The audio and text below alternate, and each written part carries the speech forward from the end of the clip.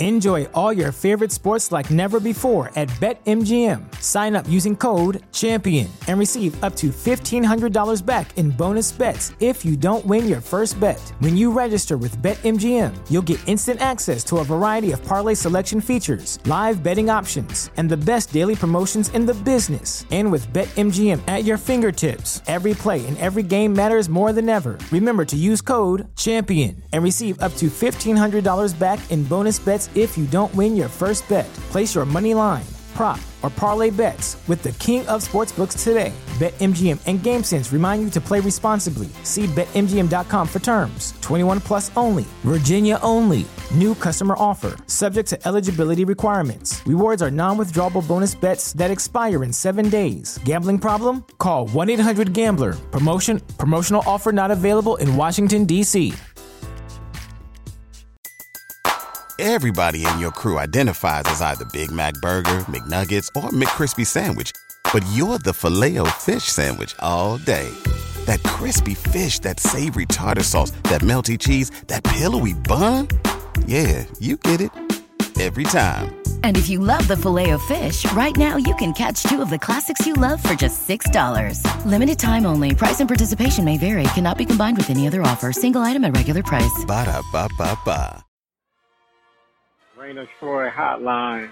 Alicia, Michael, what's going on? We know you have takes. We have takes. I'm actually surprised that your rant line, rave line, whatever, isn't completely full. Why can't we just win a game? Can I blame Michael Castillo for this? Can I blame Bob Connolly for this? Could I put on a zebra shirt and just go out there? Scratch, claw, up against the wall. Can't explain it what I'm feeling right now, guys. I can't believe it. Let's open up that race line! Woohoo! Oh, I can't believe USC has hired Lincoln Riley. Oh, yeah. Hello, everybody. Welcome back to Reign of Troy Radio, episode 464. Coming to you on Wednesday, November 23rd.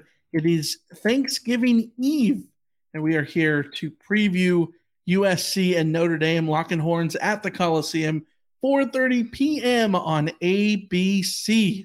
As always, we're going to preview the game, look over our over-under picks, and so much more. You can follow us on social media. We're at Reign of Troy on Twitter and Facebook. You can subscribe to the show on Apple Podcasts, YouTube, Spotify, wherever you get your podcasts. We are there. Our email address, reignoftroy@fanside.com.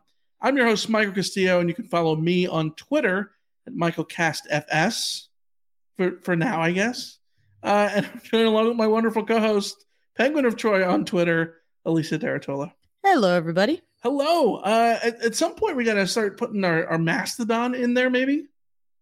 What do you think? I hope not. I really don't want to learn Mastodon. I've opened up that site, and I'm comfortable with where I'm at Twitter. I don't want to have to learn a new social media platform. It was hard enough getting me over onto TikTok, and now I feel comfortable on TikTok, but I'm firmly a lurker, and if I had to find a new social media platform to not be a lurker on, please don't. Yeah. Anyways, we're gonna go take Twitter down with the ship, but we hope you guys can follow us there along with everywhere else we're at, including YouTube, where we're live right now. A big shout out to everyone who is joining us live on this Wednesday. Of course, it is the day before Thanksgiving, so we appreciate everyone for joining us along. If you're listening to us on Apple Podcasts, maybe this will be a little bit of a chat as you go to grandma's house or your parents' house or your cousin's house or whoever's house. It'll be a good time for you on Thursday, we hope. We are currently on the road, as we've mentioned before this week, up in Washington with family and friends.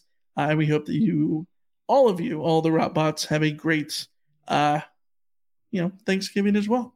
Mm-hmm. Of course, the big one, though, is USC and Notre Dame coming up on Saturday night. We'll talk about that one in a little bit, but we got to start with the news. Alicia, the college football playoff rankings came out on Tuesday. They come out every Tuesday night. The Trojans, number 5 in the AP poll, number 5 in the coaches poll. You could have assumed they'd be number 5 in the college football playoff rankings. They are not. The Trojans rank number 6 behind the LSU Tigers, of whom the Tigers have 2 losses. What's the deal? The committee said that they value LSU's wins over Ole Miss and Alabama, over the wins that USC currently has, and over the losses that LSU currently has. I think that there's a lot of uproar about the whole being ranked behind LSU thing. And I think a lot of it has to do from the committee perspective. A lot of it has to do that USC still hasn't played 2 of its tougher games of the season. When we talk about USC being a playoff-worthy team, if they're undefeated at the end of the season, it's essential that USC has the 2 wins that they have coming up to bolster their resume. Not having those yet means that USC's resume is incomplete, where LSU might have 2 losses, but their wins at this point, the committee judges them as stronger. Now, is the committee correct? I can certainly make an argument against the value of an Ole Miss win for a team that is now ranked 20th, and I don't think we can assume we'll get out of Dodge this week without adding a 4th loss to their resume. And I think we can have a discussion about whether or not Alabama is being overranked and overvalued as a win for a team like LSU, given that they have 2 losses, including one really, really bad loss on the season. So there's all sorts of debates that you could have about the thing. To me, one thing stands: win and you're in. If USC is undefeated at the end of the season, I do not think that the College Football Playoff Committee will leave them out. And here's why. There's a lot of back and forth about, does USC being behind LSU at this point mean that LSU, if LSU beats Georgia, that will mean that LSU will get in, Georgia will get in, and USC will get left out? I straight up do not believe that to be the case. And here's why. There have been 8 playoffs so far, with 15 Power 5 champions left out of the playoff. Only twice, 2 years, were Power 5 champs with just 1 loss left out of the playoff. In 2014, Baylor and TCU were co-champions of the Big 12. Both were 11-1. Alabama, Oregon, FSU, and Ohio State were all conference champions. They all had 12 wins, and they all had, no one had more than 1 loss. They got in instead. So the 1-loss Big 12 champ didn't get in because of what the other Power 5 champs had done. That is essentially, this puts the Big 12 on the path to create a Big 12 title game because they needed that extra win. In 2018, Ohio State is 12-1 and a Big 10 champ. They get left out in favor of a 12-1 Oklahoma Big 12 champ in a season where undefeated Notre Dame basically changed the dynamics of whether or not a conference championship was the end-all be-all. Because if Notre Dame is undefeated, then 2 Power 5 conference champions are going to get left out each year instead of 1. So Ohio State only gets left out because the committee preferred 12-1 Oklahoma as the Big 12 champ. So they were debating between a Big 10 champ and a Big 12 champ. And I might also add that Oklahoma team is a really good case study for USC, because one of the big reasons that the committee right now has USC at number 6 instead of number 5 is because the committee is concerned about USC's defense. They want to see more from USC's defense. Well, the 2018 Oklahoma team that got into the playoff over 12-1 Ohio State was almost mirroring this team in terms of incredible offense and real bad defense. In fact, that Oklahoma team gave up 33.3 points per game that season. Like, USC's defense is better than that defense was. They allowed 40-plus points to Texas, Texas Tech, Oklahoma State, Kansas, West Virginia. But they beat 3 ranked teams in a row to end their season, and that's what got them in. Does that sound familiar to you, Michael? USC has the opportunity to beat 3 ranked teams to get in. By the way, 2018 Oklahoma was ranked number 6 at this point in the season. So, again, the mirror there.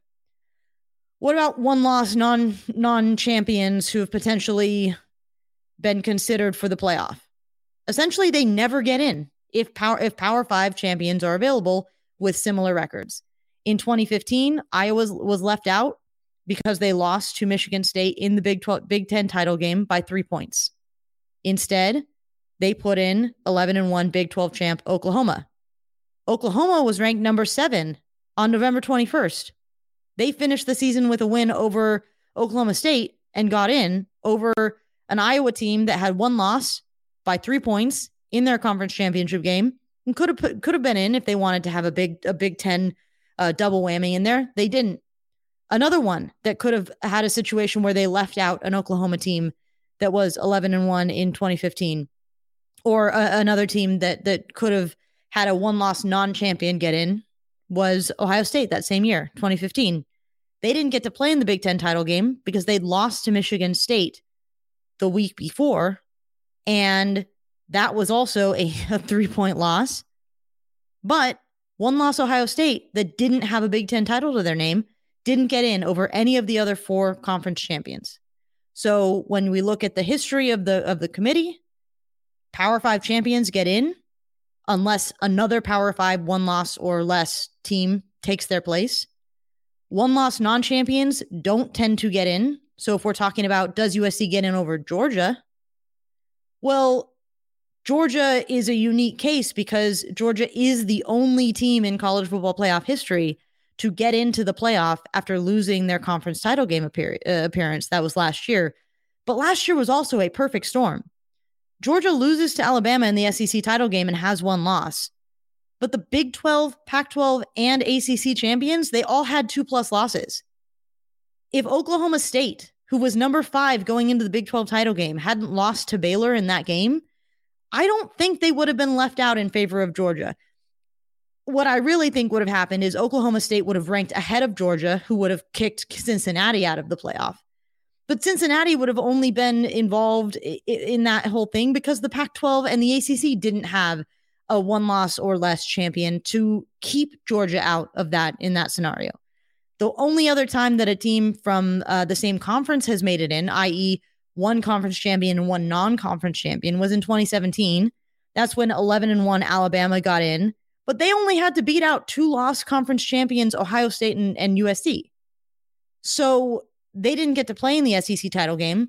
But if the Big Ten or the Pac-12 had produced a one-loss conference champion, I think it's pretty clear based on the activity of the committee this entire time that Alabama would have been left out in favor of a one-loss Ohio State or a one-loss USC.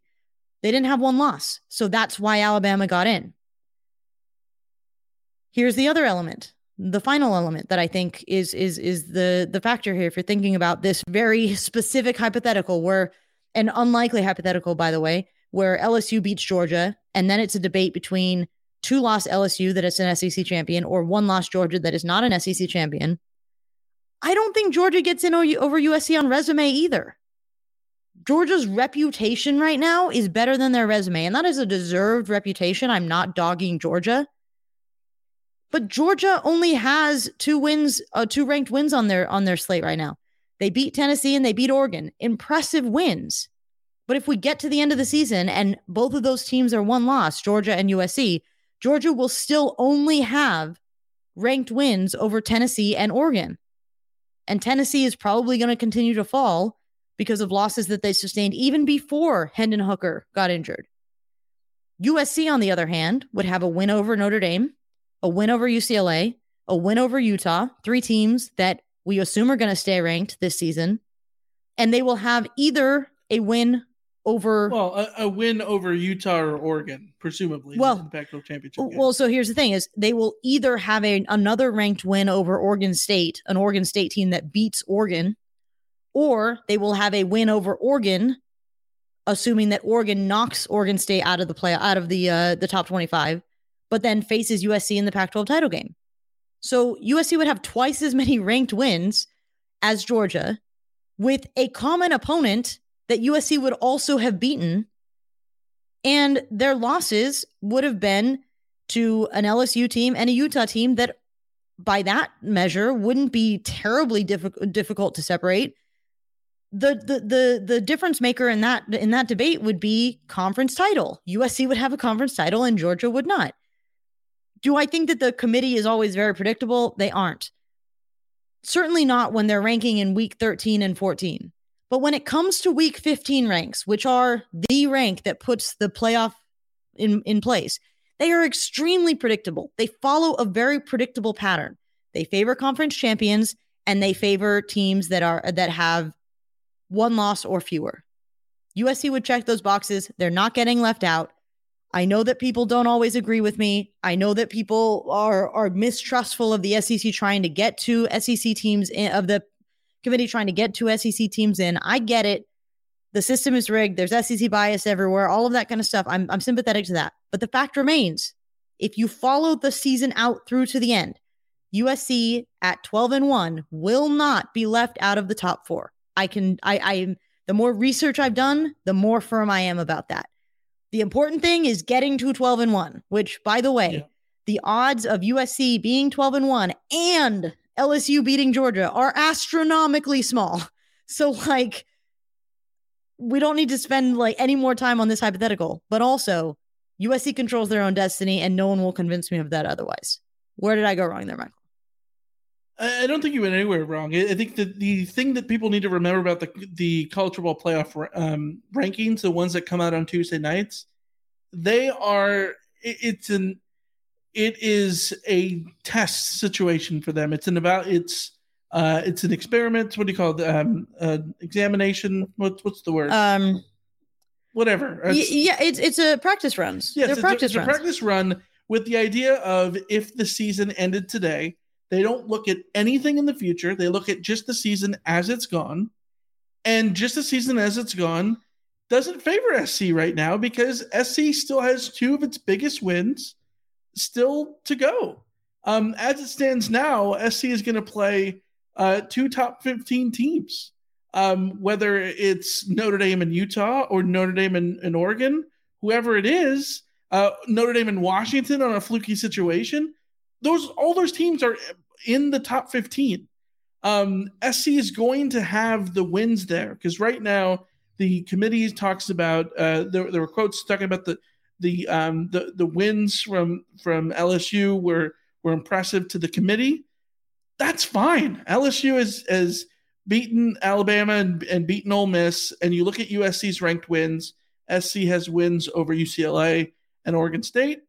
As it stands right now, okay, the committee favoring wins over Alabama and Ole Miss over UCLA and Oregon State. Who cares? That's not that's not the end story when it all comes down to a week and a half from now, right? That's not what the end story is going to be. So take a deep breath. We'll see how things come to be. The committee valuing wins is a good thing for SC, who has a schedule that's so backloaded that will allow them to finish the season with a string of ranked wins. I think you talk about the Georgia situation. Yeah, I think eye test alone, there's probably going to be a lot of people who would put one-loss Georgia in over USC. But you talked about the history and all that stuff. Doesn't necessarily favor the SEC loser, with the exception of last year in a weird scenario where it played out that would sort of make sense there. But just take a deep breath, everybody. Take a deep breath. I don't think it's a big deal. I know that it's uncomfortable now to look at USC at number 6, but like you said, the history is on SC's side here. I understand the skepticism about the SEC stuff, but like, if the committee was truly hell-bent on supporting the SEC, they'd be finagling away for, like Tennessee wouldn't be ranked behind Oregon and Clemson right now. You know what I mean? Texas A&M would have been in the playoff in 2020, by the way, if that was the case. But also, like the Georgia thing, just one last thing to add. The eye test impervious Georgia that we all see isn't losing to LSU. Exactly. So, like, if they lose, nobody thinks that LSU's winning that game. Yeah. So if they lost to LSU, though, then their imperviousness would no longer be the eye test that we've all seen because they lost to LSU. Yeah. So, like, yeah, exactly. So, anyways, let's talk about Saturday. So more actual pressing things that USC actually has control over, and also, by the way, you can't be a playoff contender if you lose this game coming up. So. Yeah, exactly. Saturday night, 4:30 p.m. Pacific on ABC. this is the big one. We talked about last week being the big one. Well, this one even bigger, given the stakes that USC has. Certainly not a high-stakes game in terms of the conference. It's not a conference game. But if USC wants to get to the playoff, you've got to go through your arch-rival Notre Dame to do it. And this is the dream scenario for SC, I think. You get your both rivals, UCLA and Notre Dame, in back-to-back weeks at the end of the season in prime time with your Heisman candidate quarterback having the opportunity to be on the center stage. And one week have Gus Johnson call his game, and the next week you've got the top ABC crew, Kirk Herbstreit and the whole bit there. Like, this is the dream scenario for the Trojans going forward, is to be on center stage and have yourself a chance to win those style points. Notre Dame, of course, a very interesting team. I've talked to you, Alicia, that's one way to put it. That I don't know that there's a Notre Dame team I feel less confident in knowing anything about than this one. Like, I feel more confident in knowing like the 2009 Notre Dame team that was real bad, 2007 Notre Dame team that was real bad. This one is such a interesting Notre Dame team in that they fell out of favor super early on in the season with the loss to Marshall. They got beat by a really bad Stanford team. But since then, they've been one of the hottest teams in America. Absolutely drubbed Clemson. They've been a wrecking ball the last month or so, taking care of business, scoring 40, 45 points almost a game the last few games. Like, everything's kind of coming to fruition for them. But you look at the metrics, this is just a good Notre Dame team. It's a very good Notre Dame team that I think is well coached in a first year by Martin Freeman. 8-3 so far through 11 games. He's a first-year coach who I think has shown tendencies to be in a first-year coach, and someone who is continuing to learn and learn and learn. There's a lot to like about this Notre Dame team. But do they compare to UCLA last week? I don't think so. I don't think there's anyone on this Notre Dame team that's going to keep you up at night like the DTRs and the Zach Charbonnets, the Bruins. The Irish ranked 38th in SP Plus, 32nd on defense, 64th on offense, 23rd on special teams. They're just about good at everything, great at just about nothing, terrible at just about nothing. You look at the rankings, and so many of the teams we've talked about this year have been 120-something in this, 130-something in that, top 5 in this and top 5 in this. UCLA, a prime example, right? Like, there were defensive metrics that were really bad, offensive metrics that were really good. This Notre Dame team is just about decent in literally everything. And in college football, if you are decent at everything, you're going to be a pretty good football team and win a lot of games. And when you're a hot team that is excelling on special teams, 23rd in SP Plus special teams, including seven blocked kicks this year, you're going to win your games. You're going to win a lot of your close games, and you're going to be able to put together a run later on in the season. But in saying that, I think that this is absolutely a team that SC needs to be worried of. Defensively, they have held teams in check, but at the same time, Drake May of North Carolina threw for 5 touchdowns against the Irish. Stanford beat Notre Dame. There's such a conundrum to me. The most comparable team that we could come up with was Oregon State. Yeah. And I think that part of what made Oregon State such a scary matchup for SC in week 3 was that it was on the road in Corvallis in a hostile location. And we knew that they were a team that could play, a type of tempo and throw little wrinkles at you offensively and everything. And that turned out to be a defensive dogfight that I don't think we expected. This could be that defensive dogfight, but I don't know that Notre Dame has the offensive firepower to keep up with the Trojans. Drew Pine, good. I don't think he's a top 5 quarterback on USC's schedule compared to your Cam Risings, your Jaden Delaras, your DTRs. He's a little bit of a step back. He just is. You're being generous to call Drew Pine good. And I know those are famous last words, but he is the definition of medium. He is the definition of. Is that what people are saying in your alum circle, your alum chat? What people are saying in my not alum chats is that he's the least talented quarterback that USC has faced this season. So that's from Notre Dame fans. Yeah, the situation with Notre Dame is weird. They are one of the better defenses that USC will have faced, but I don't know that they're the best defense. I still think that Washington State is sort of more up there in terms of better defenses that USC has faced. Their offense is starting to find itself. They have a target that in Michael Mayer that genuinely could pull a Dalton Kincaid. And I saw a quote from Alex Grinch this afternoon about how, what's the game plan for stopping Mayer the way that they couldn't stop Kincaid. And his thing was just like, maybe tackle him when he gets the ball. So it really could be that simple. That would really help. Easier said than done for a lot of these guys, but that's the thing that USC is going to have to focus on. But I think that the difficulty here with this Notre Dame team, like you've sort of laid out, is they're good, not great. They're capable, but not exceptional.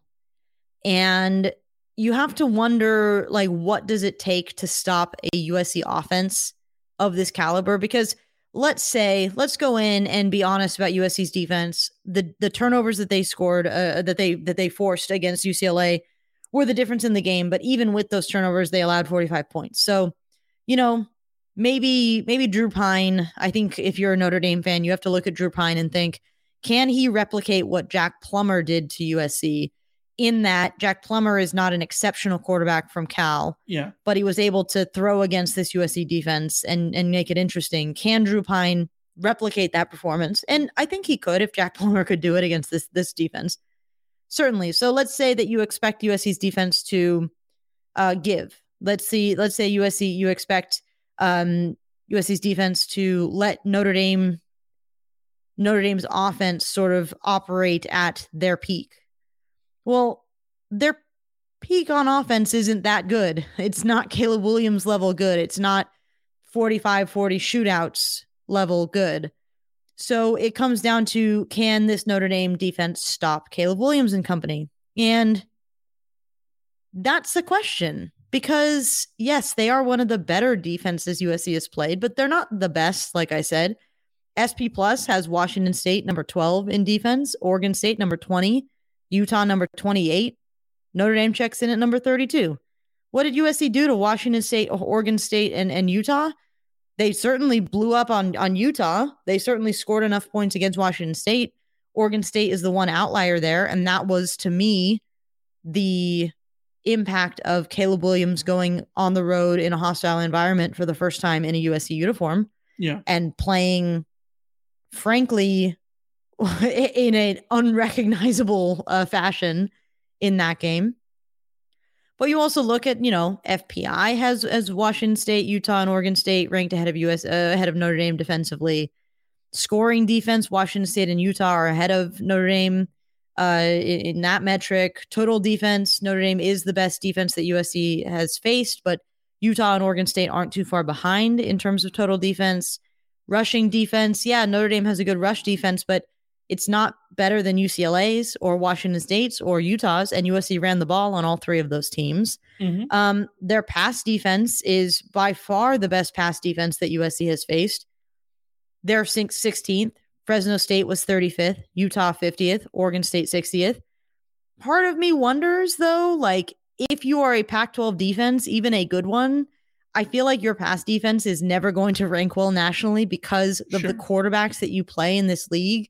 Right. Notre Dame has not played a quarterback of Caleb Williams' caliber this entire season. hold on. Well, They've played Drake May. And they played Drake May and they played CJ Stroud. Now, yes, CJ Stroud in that first game was, anyone who watched that first game could tell you, Ohio State didn't know what the hell their offense was yet. Ohio State's offense in the first 3 weeks of the season was a big old, what's going on with their receivers and the injuries, what's going on with Stroud, what's going on with the run game, Ohio State needed to find their footing. CJ Stroud needed to find his footing. Drake May is the closest thing to Caleb Williams that Notre Dame has faced this year. And Drake May put up 5 touchdowns and 300 yards on this Notre Dame pass defense. So do I think that Caleb Williams could replicate what Drake May did to this Notre Dame team? You have to assume so, because I think Caleb Williams is head and shoulders above Drake May, and that's knowing how good Drake May is. That's a reflection of how good Caleb Williams is. The interesting thing I think to point out about Notre Dame's defense is what they do with the red zone. Because I think if you look at the stats, they're all either strong or worst, like middling. They're, where they're weak, they're like still top 50, except for red zone conversions, where they're 125th, basically, and touchdown conversions, they're 128th. If you get into the red zone against the Notre Dame team, you're generally scoring touchdowns. Yeah. But they also don't let you into the red zone very often. So that's maybe a question to have.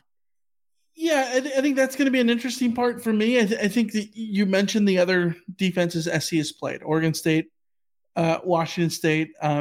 Certainly, we've talked about it before. Oregon State probably, we all agree, is a top 25 team. Washington State, a top 40 team who has sort of gotten unlucky with the number of good teams that they've had to play. All their losses have been to good teams. Yeah. Well, okay, go back and look at those two games. Offensively, they were USC's worst offensive games of the year. The only two games in which SC did not have over 400 yards.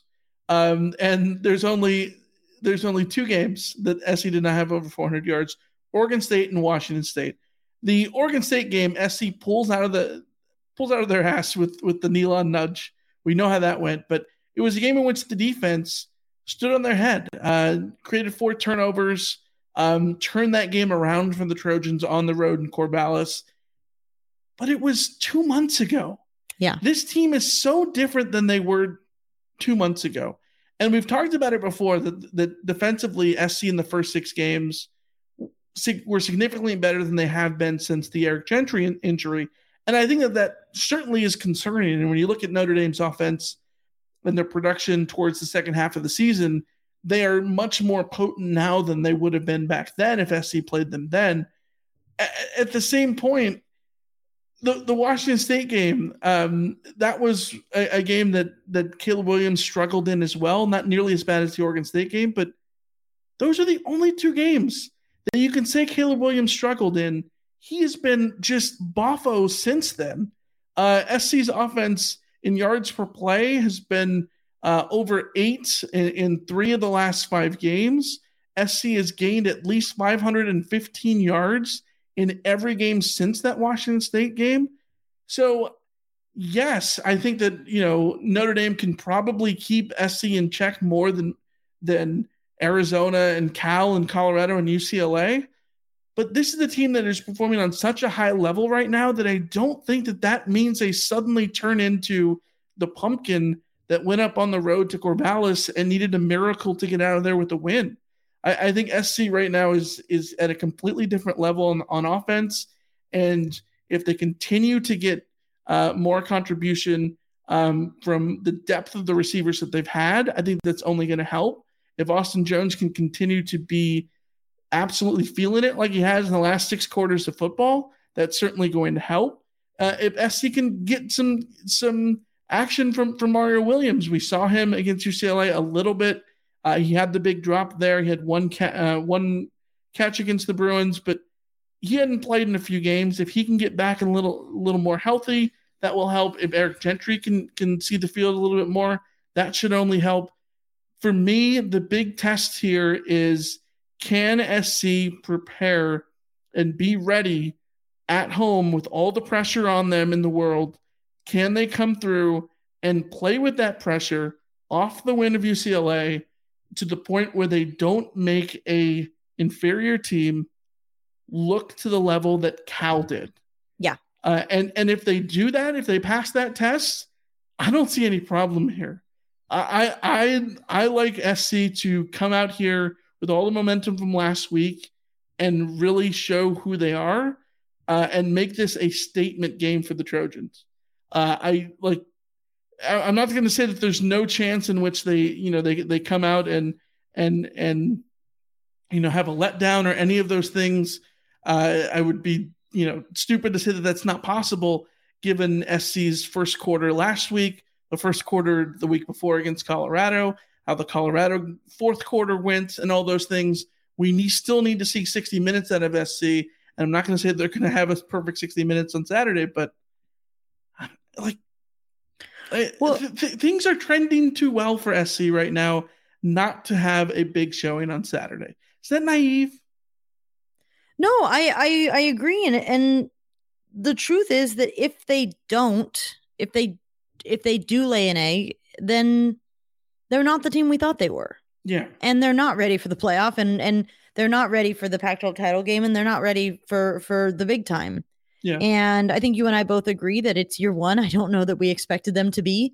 But when you look at what we've seen from the individuals on this team, I want them to be. I want Caleb Williams to rise to that occasion. I believe he will. Mm-hmm. If he doesn't, then it's just because he wasn't ready for it. And you move on to what goes on, see if you can win the Pac-12 and go on. But when it comes down to it, USC should be able to withstand whatever Notre Dame throws at them.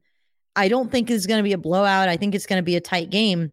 When it comes down to it, who are you putting the game on? Are you putting the game on Caleb Williams, or are you putting the game on Drew Pine? Because I know who I'm voting for there. Right. It's going to be Caleb Williams. And, Greg in the chat says ND cannot score enough points to beat SC. And to me, that's what it comes down to. I think that's correct. I look back at the Washington State game, and yes, SC struggled relatively on offense, 5.35 yards per play. Well, compare that to what they were doing against UCLA last week.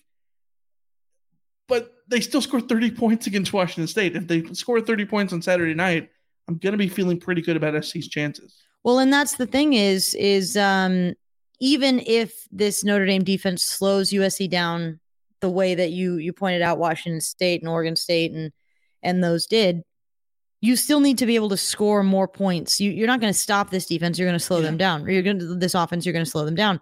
You still need to score more points. When you look at what Notre Dame's offense has available to them, Drew Pine is not the quarterback that has lit up this USC defense. And that is something that I think people are losing sight of when we talk about the USC defense. The USC defense, remember, the first 6 weeks, the USC defense was holding teams to 20 points and under. Yeah. They were getting the job done. They were adjusting in the second half. They were getting to the quarterback. They were sacking him. They were forcing turnovers. They were doing everything that you do against that caliber of quarterback. What happened in the last 5 weeks? The caliber of quarterback changed. Yeah. Cam Rising was up to the task. Jaden DeLora, we know his talent level is high. When his ceiling is there, he was up to the task. Jake Plummer rose to the task. I do that literally every time. Jack Plummer rose to the task. Jack Plummer is the outlier. Yes. Jack Plummer is like we talked about before. If Drew Pine is going to be the guy to beat SC this week, that's still only 35 points. It's going to be because of what Jack Plummer did. Yeah. Right. But that level of play, that's an outlier because JT Strout reverted back to what happens to quarterbacks against this USC defense when they get after him. And Dorian Thompson-Robinson put up 45 points on this USC defense, but also they forced him into 4 turnovers. They got the better of him, and DTR is one of the best quarterbacks the USC will have faced this year. Drew Pine doesn't fit the mold of the quarterbacks that give USC's defense trouble. He's not a super mobile quarterback. He doesn't always make great decisions. He doesn't have a great arm. He's not going to beat you straight up. So to me, it really does come down to, does USC rise to the occasion from a mentality perspective? Because if the defense, I wanted to point out the last thing. Somebody on Twitter pointed out, we were talking about the committee calling out USC's defense and saying they wanted to see more from USC's defense. Yeah. USC should have that pinned on every defensive player's locker this week, saying nobody believes in you. Nobody believes in you. You want to see the defense rise up and respond almost exactly the way they did against UCLA. Who cares if they're getting yards? Who cares if they're burning you here and there? You force the turnovers, you win the game, right? And on the offensive side of the ball, if you're Caleb Williams and you're a Heisman candidate, and you're Jordan Addison, you're Biletnikoff candidate, and you're Mario Williams, and you want to prove that you're not just second fiddle to everybody else, and you're Kyle Ford and Taj Washington and Austin Jones and Darwin Barlow and Riley Brown and all of the talent that USC has played, I don't know how you stop this offense enough to make this interesting. Literally what Notre Dame needs is the one moment of the game that sort of flips the script and makes it chaos is a special teams play. And they could do that. They absolutely could. So maybe that's where the formula for Notre Dame getting an upset here. But if USC comes in with the right mindset, they will not get upset this week. If USC gets upset this week, I think it will be because they weren't ready for the occasion, not because they couldn't match up. I completely agree. I completely agree with that. I think that this is going to be one of those moments where if SC is ready and if the Coliseum is what it should be, which is absolutely rocking on Saturday night, I don't want to see an empty seat there. Come on. Like I want it to absolutely be what it can be. And if that energy is there and if SC shows up,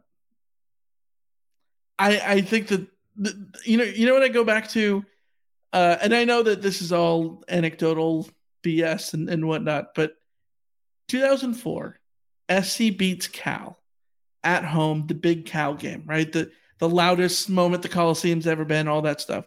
The next week they play a ASU team, which I don't know, maybe you can look this up, Alicia. I want to say ASU was ranked 15th next week, 2004. 2004. Look it up while I'm talking. The ASU team in 2004 comes into the Coliseum. SC, hot off the week against Cal, comes in and absolutely blows the doors off of them. I'm not going to say that this is going to be a blowout. I don't think SC can win a blowout with the defense that is imperfect. Mm-hmm. But I think SC is learning that being imperfect is not the end of the world when you have an offense as good as you have. And I go back to the conversation we had in the chat on Monday night that you just got to be accepting of what SC's defense is. They are opportunistic. They have a great havoc man in Tuli Tuipulotu. They have an excellent corner in Mekhi Blackman. They are flawed in almost every other area except for creating turnovers. And when they do those things, they get their stops. And that's how they work. They don't work in the way that is traditionally great. And that's why they're not going to be a defense you're going to talk about forever. And this probably isn't the team that's going to win a national championship. We all agree on those things. But when you look at when you pair them with the offense that SC has, the quarterback that SC has in Caleb Williams, this just feels so much like sort of the teams of the past where you could just rely on your playmakers to do the thing. And I know that SC fans got frustrated like in 2020, the year we don't talk about, when the playmakers came to be in the last minute. But this is just different because they're doing it repeatedly and winning the right way. So was I right? 15th? 19th. 19th. Okay. And she was 19th in 2004. And no, sorry. They were 15th because they had a bye week. They were 15th. Yes. Yeah. So they moved up during their bye. Yeah. And in the chat, my chat screen is all wonky at the moment, but Dr. Carly Yu says, SC won that game 45-7 and it was 42-7.5. Yeah. I don't think that's going to be a complete repeat, but this team doing that same thing would be like a 17-point win because Drew Pine is going to get his in this game. The point is to limit him. And if SC just limits all all of Notre Dame's opportunities, they win the game as long as they maximize theirs. We need to discuss a few players on Notre Dame before we move on to over-under. So just because I think we've been sort of speaking generalities a little bit more with this team, in part because it's hard to discuss individuals on this team when this team is so meh and medium. But they have running backs in Audric Estime and Logan Diggs, who are, Estime has 11 touchdowns on the ground this year, 782 yards. Diggs has 698 yards, 2 touchdowns. They're sort of splitting carries. Chris Tyree is an interesting back. He's got 399 yards on the ground, 128 yards, and 2 touchdowns through the air. So he's out there making plays occasionally. Lorenzo Styles, Jaden Thomas, and Braden Lenzy at wide receiver. They can get going. So I think you will see those guys. And Michael Mayer, like you mentioned, at tight end. And Michael Mayer is the danger man on offense. On defense, I think we want to call attention to Benjamin Morrison, the freshman cornerback who has 5 interceptions this season. But we've also been told, he's on a tear. He's having a hell of a season, but he's not impervious. He can get got. And guess what? He has not faced a receiver that is as good as Jordan Addison this year. I'm pretty sure about that. Even going against the guys that Ohio State has, Jordan Addison is still on that level. So okay. I get what you're saying, but we need to remember they also played Ohio State. Yes, we do. It's just hard to that game was so wonky and weird. I know. Sort of I get you. Yeah. But the point is that Notre Dame has some players, but USC has players too. USC has more players. USC will be at home. USC has something to play for. And I think that we will see them play for it or we will see them lose. Dynamite analysis? We will see them play for it or see them lose? No, I'm just saying, like, if USC comes out knowing that they have to win this game if they want to stay alive for the playoff, right? No, then they will win the game. If USC comes out and plays tight, I just need that. I know. It's not quite Mike from What's Brewing saying the team that scores more than the other one will win, which is also the case in this game. All right, let's get to the over-under. But this is my last analysis here. If ever there was a game for Lincoln Riley to come out and just the phrase I'm thinking of in my head is not something I think I can use on air. But if Lincoln Riley wants to go out and sort of strut his stuff a little bit, this is the game to do it. Lincoln Riley should pull out all the stops and prove that he is the best offensive coordinator in the country, because this is the real test for his offense against a good defense.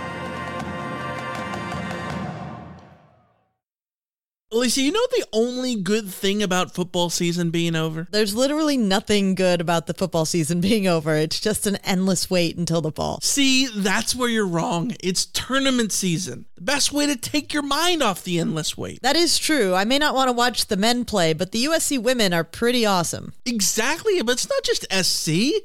There's high-stake basketball moments all over the country. But you know what? They get even better with Prize Picks. So you're saying the only thing better than watching Juju Watkins is taking the more on Juju Watkins. Bingo! You can now turn your hoops knowledge and love of Juju Watkins into serious cash, because you can now win up to 100 times your money on Prize Picks with as little as 4 correct picks.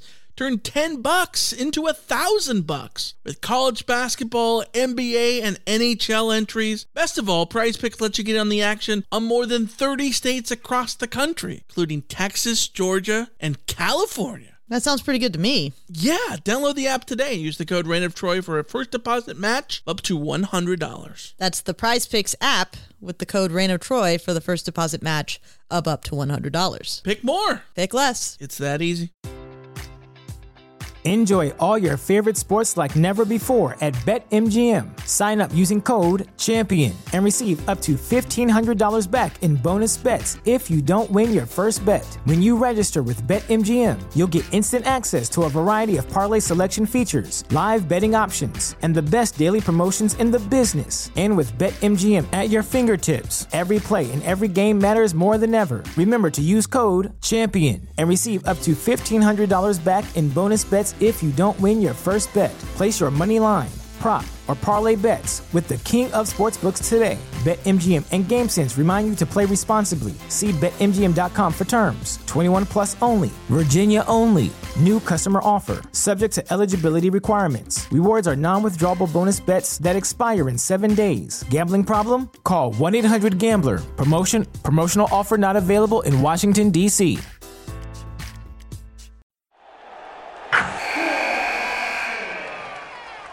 Wilson, you sent the game-winning email at the buzzer, avoiding a 4:55 meeting on everyone's calendar.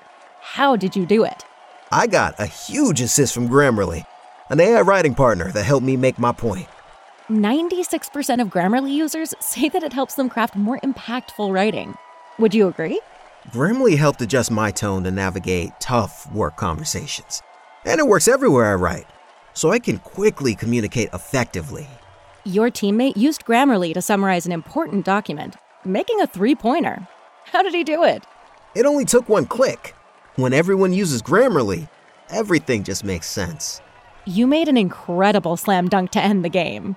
The meeting was canceled, and your team will go home champions. Go to Grammarly.com/podcast to download it for free. That's Grammarly.com/podcast. Easier said, done. So you're going over. I'm feeling bold. Give me that over. I'll go under. I got to take an under here. I got 3 unders to take. I'm going to do an under here. For the season, Alicia has 37 wins. I have 39 over-under wins. Alicia, what is your first over-under line? We're on 4.5 carries for Darwin Barlow. His season high for carries is 5. He had that against Colorado and Rice. He had 3 very meaningful carries against UCLA. He's earned more carries, though, right? Like, he's earned more. What he did against UCLA, get that man the ball. So will he be up there with his season high? Will we see them respond to his performance against UCLA, or will he retain his sort of 2 or 3 carries a game mantra? This is tough. I want to say over because I don't think 4.5 is a big threshold for him to cross. At the same point, give me the under because looking back at the offensive performances that SC had in those games against Oregon State, well, particularly Washington State, there weren't as many plays in that game. SC ran a season high 81 plays last week against UCLA. They ran 69 against Washington State. I would expect fewer plays in this game just because it's going to be a little bit slower and a little bit more defensive at least. And maybe that keeps him under the 4.5. I see. I'm fine. I'm fine with getting the over on this, to be honest. Cool. My over-under is going to be 301.5. Caleb Williams passing yards. That seems like it shouldn't be a problem given the last few days, last few weeks for passing for Caleb Williams. Of course, he had 470 against the Bruins. A few weeks past, he had 360 against Cal. 411 against Arizona, 381 against Utah. What is 301.5 doing? Why is that line so low? Well, that's the number of yards 301 is that North Carolina quarterback and Heisman candidate Drake May threw for against Notre Dame. The season high for Notre Dame's secondary so far this year, he completed 53% of his passes. Not great, but 301 yards and 5 TDs against the Irish, the most that they've allowed this year. Can Caleb Williams surpass Drake May's performance over under 301.5 yards? So he had 188 against Washington State and 180 against Oregon State. Mm-hmm. So he has been limited well below that in terms of yards, even if his impact is still strong. 284 against Fresno State. I still like the over on this. I still like USC to go in this game knowing that they need a big performance from Caleb Williams. I like Lincoln Riley setting up this passing game to succeed in this game.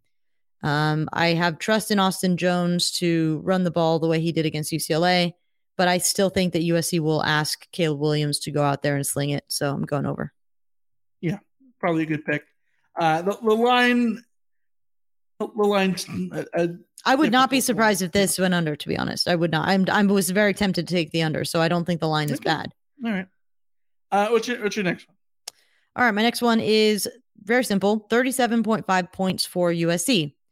Notre Dame hasn't allowed more than 32 points all season. They did that against UNC and Navy. Navy? Again, another weird. This team is so weird. USC hasn't scored less than 40 points, however, in the last 5 games. They have been on a tear. So will USC not only set a new season high for what Notre Dame's defense has allowed, but will USC get up closer to 40 points in this game? All right. The line, of course, is 35. What did you say? 37 and a half. Mm-hmm. The most Notre Dame has allowed is 32. North Carolina scored 32 points. Navy scored 32 points. I think the 30s feels right for SC's score here, but give me the over. I'm willing to risk it for the biscuit. I like it. I wish I had baited you into that under because I liked the over as well. I know that Notre Dame has limited teams this year. I do not think Notre Dame has played a team rocking and rolling on offense. Notre Dame's lucky they played Ohio State in week 1. I think it's more likely that this skews over and ends up in a shootout than it does to the under. Yeah. I wouldn't be surprised if this does end up being a shootout and, Mayer goes off and Pine gets in a rhythm and Notre Dame gets theirs. But I think that even if that happens, SC is going to score more than 38. Let's go to my next one, which is over under 4.91 yards per carry for the Trojans. That is exactly what Ohio State rushed for in week 1 against Notre Dame. The Irish have been very good against the run for the most part, but a couple of bad games against Marshall and Navy. I'm willing to give the Irish a big mulligan for the Navy game. Navy, of course, Navy's triple weird. option. Yeah. It's weird, whatever. I'm not going to hold that one against them. But 4.91 is what Ohio State did in week 1. SC is averaging 5.34 yards per carry this season. We know the Trojans by far are the number 1 team in the country in opportunity rate, which are rushes gaining 4+ yards. SC is an elite rushing team when they want to run the football. Will they get over 4.91? Of course, they had 4.71 against UCLA last week, which was under, partially affected by sacks. Notre Dame's defensive opportunity rate is 77th in the country. It's 48.8%. I think that Austin Jones has proven he can be relied upon. Yeah. I think that USC uses their running game efficiently and effectively, if not a little bit sparingly. So I'm going to go over, very uncomfortably going to go over. My instinct says to take the under here, but I'm going to bank on Austin Jones actually in this game. All right. And this offensive line. I think that one's going to be a pretty big gamble for you, but we'll see how it plays out. What's your last over under? I've got 300.5 passing yards for Drew Pine. His season high is 289 versus North Carolina. USC is allowing 257.8 yards per game through the air, but they allowed Jack Plummer to toss 406 yards for his season high. Cam Rising had his season high against this defense. DTR didn't get there, but he was close to his season high. So quarterbacks have put up yards, passing yards on this defense. So will Drew Pine pull a Jack Plummer and set his season high, or will USC be able to limit him? Yes, I am going to take the over here. I think Notre Dame will be able to move the ball, especially through the air. I kind of like SC to get Tuli Tuipulotu involved a lot up front.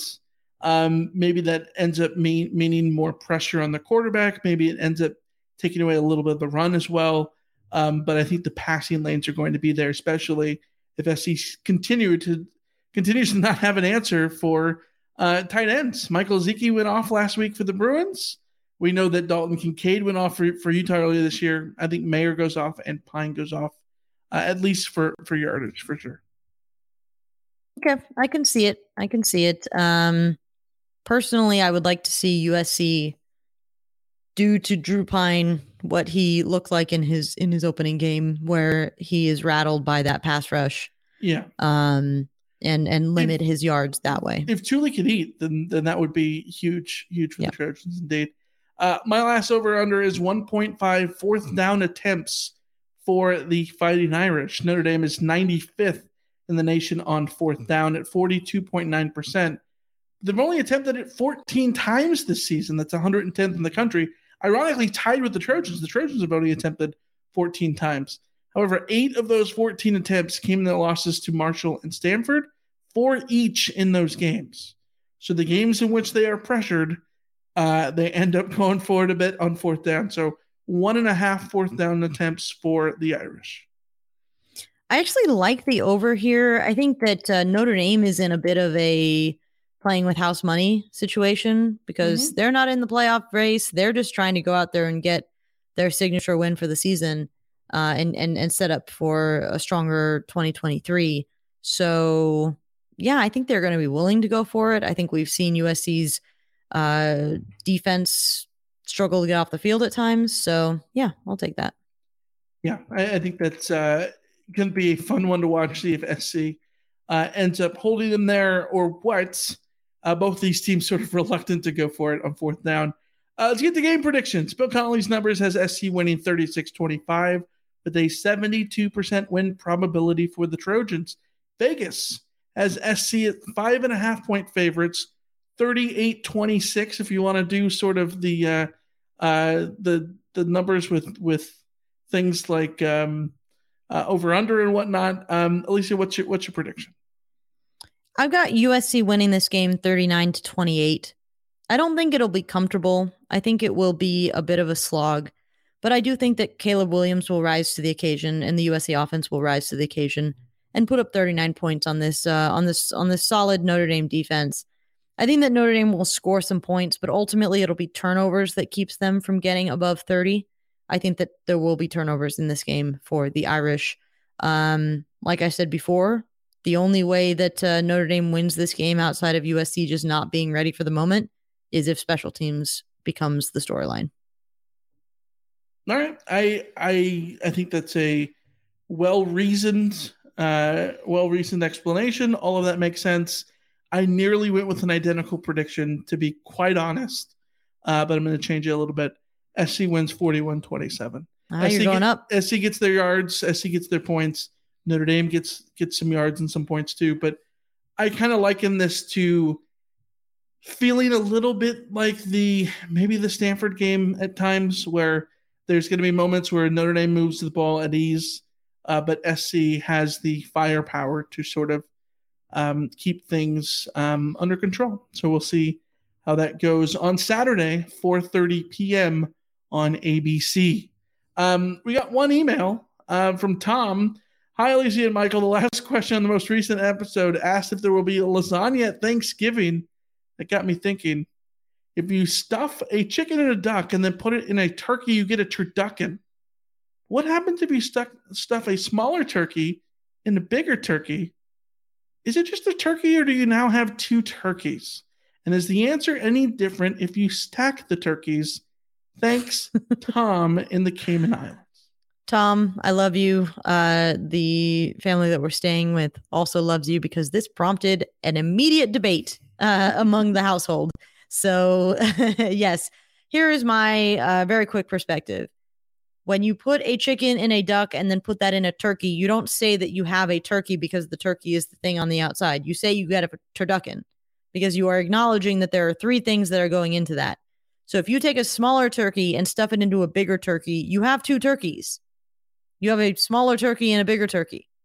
If you stack the turkeys, you still have 2 turkeys because a turkey is a turkey. It is its own structural thing. Just because you put it inside something or outside something does not mean that you lose the identity of that thing. Now, if you took the meat of all of those turkeys and shredded it and put it all in one big bowl, you would have turkey meat. Yes. But there is no plural involved in turkey meat because turkey meat is no limit on how many turkeys go into it.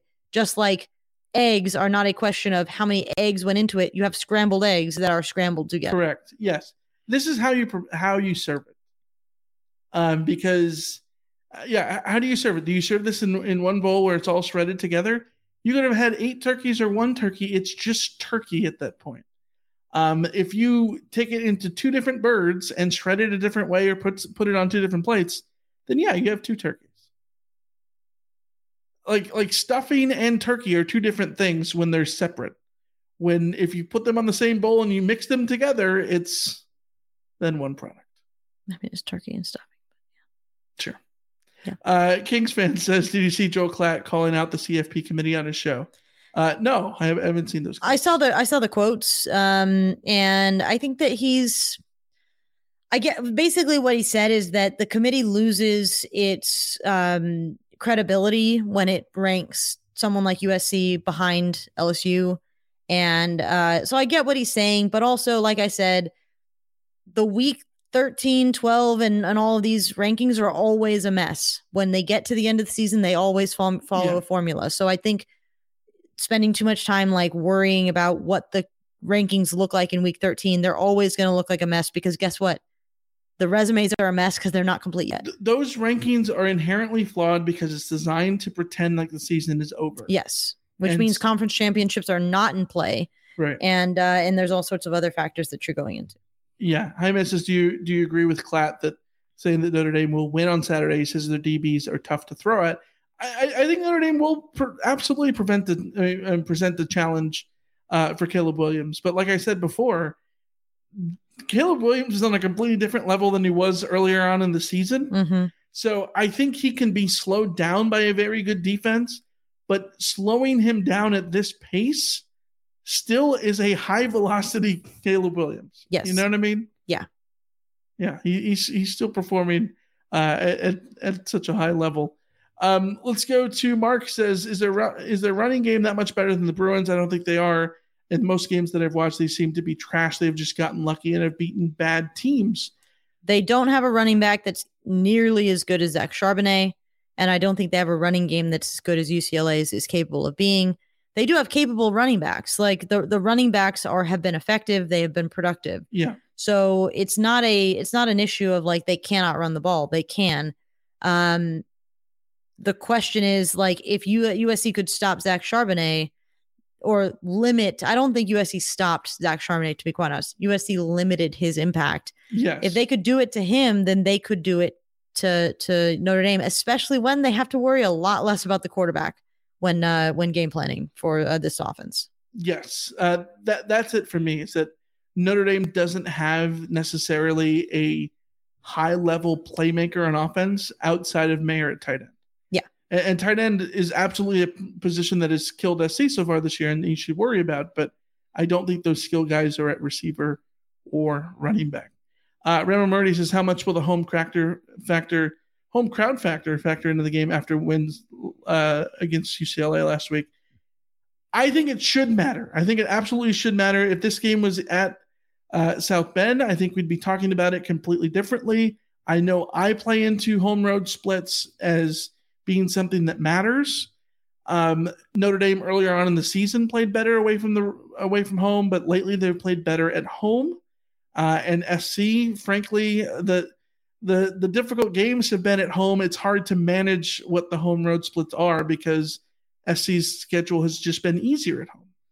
Yeah, Notre Dame is that rare team that sort of statistically has played better on the road.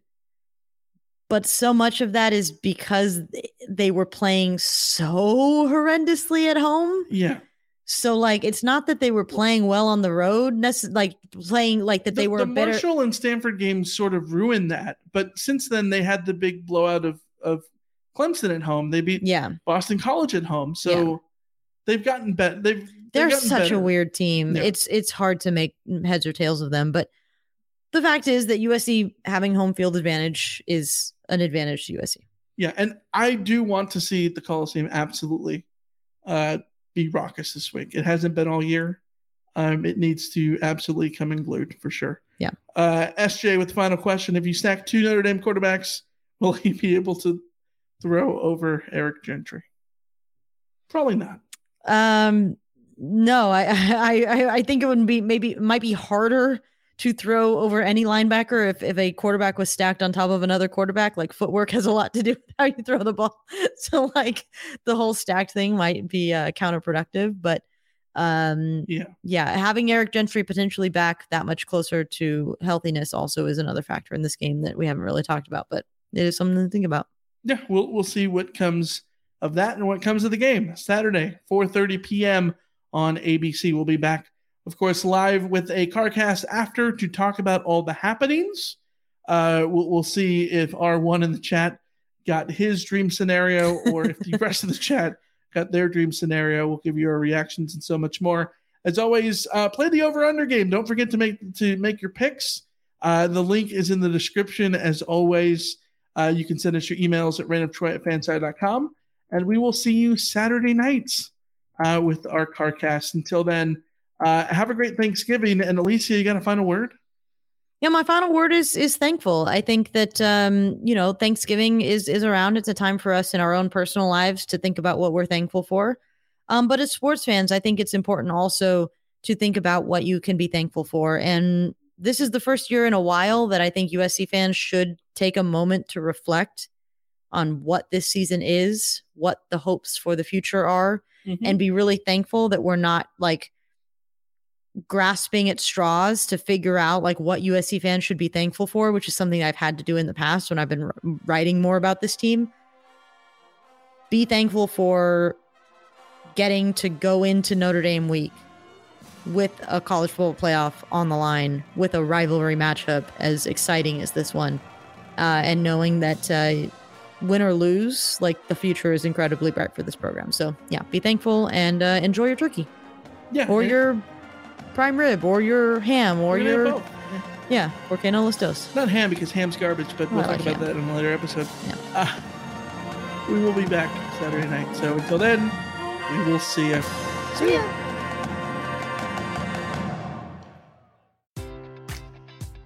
Enjoy all your favorite sports like never before at BetMGM. Sign up using code CHAMPION and receive up to $1,500 back in bonus bets if you don't win your first bet. When you register with BetMGM, you'll get instant access to a variety of parlay selection features, live betting options, and the best daily promotions in the business. And with BetMGM at your fingertips, every play and every game matters more than ever. Remember to use code CHAMPION and receive up to $1,500 back in bonus bets if you don't win your first bet. Place your money line, prop, or parlay bets with the king of sportsbooks today. BetMGM and GameSense remind you to play responsibly. See BetMGM.com for terms. 21 plus only. Virginia only.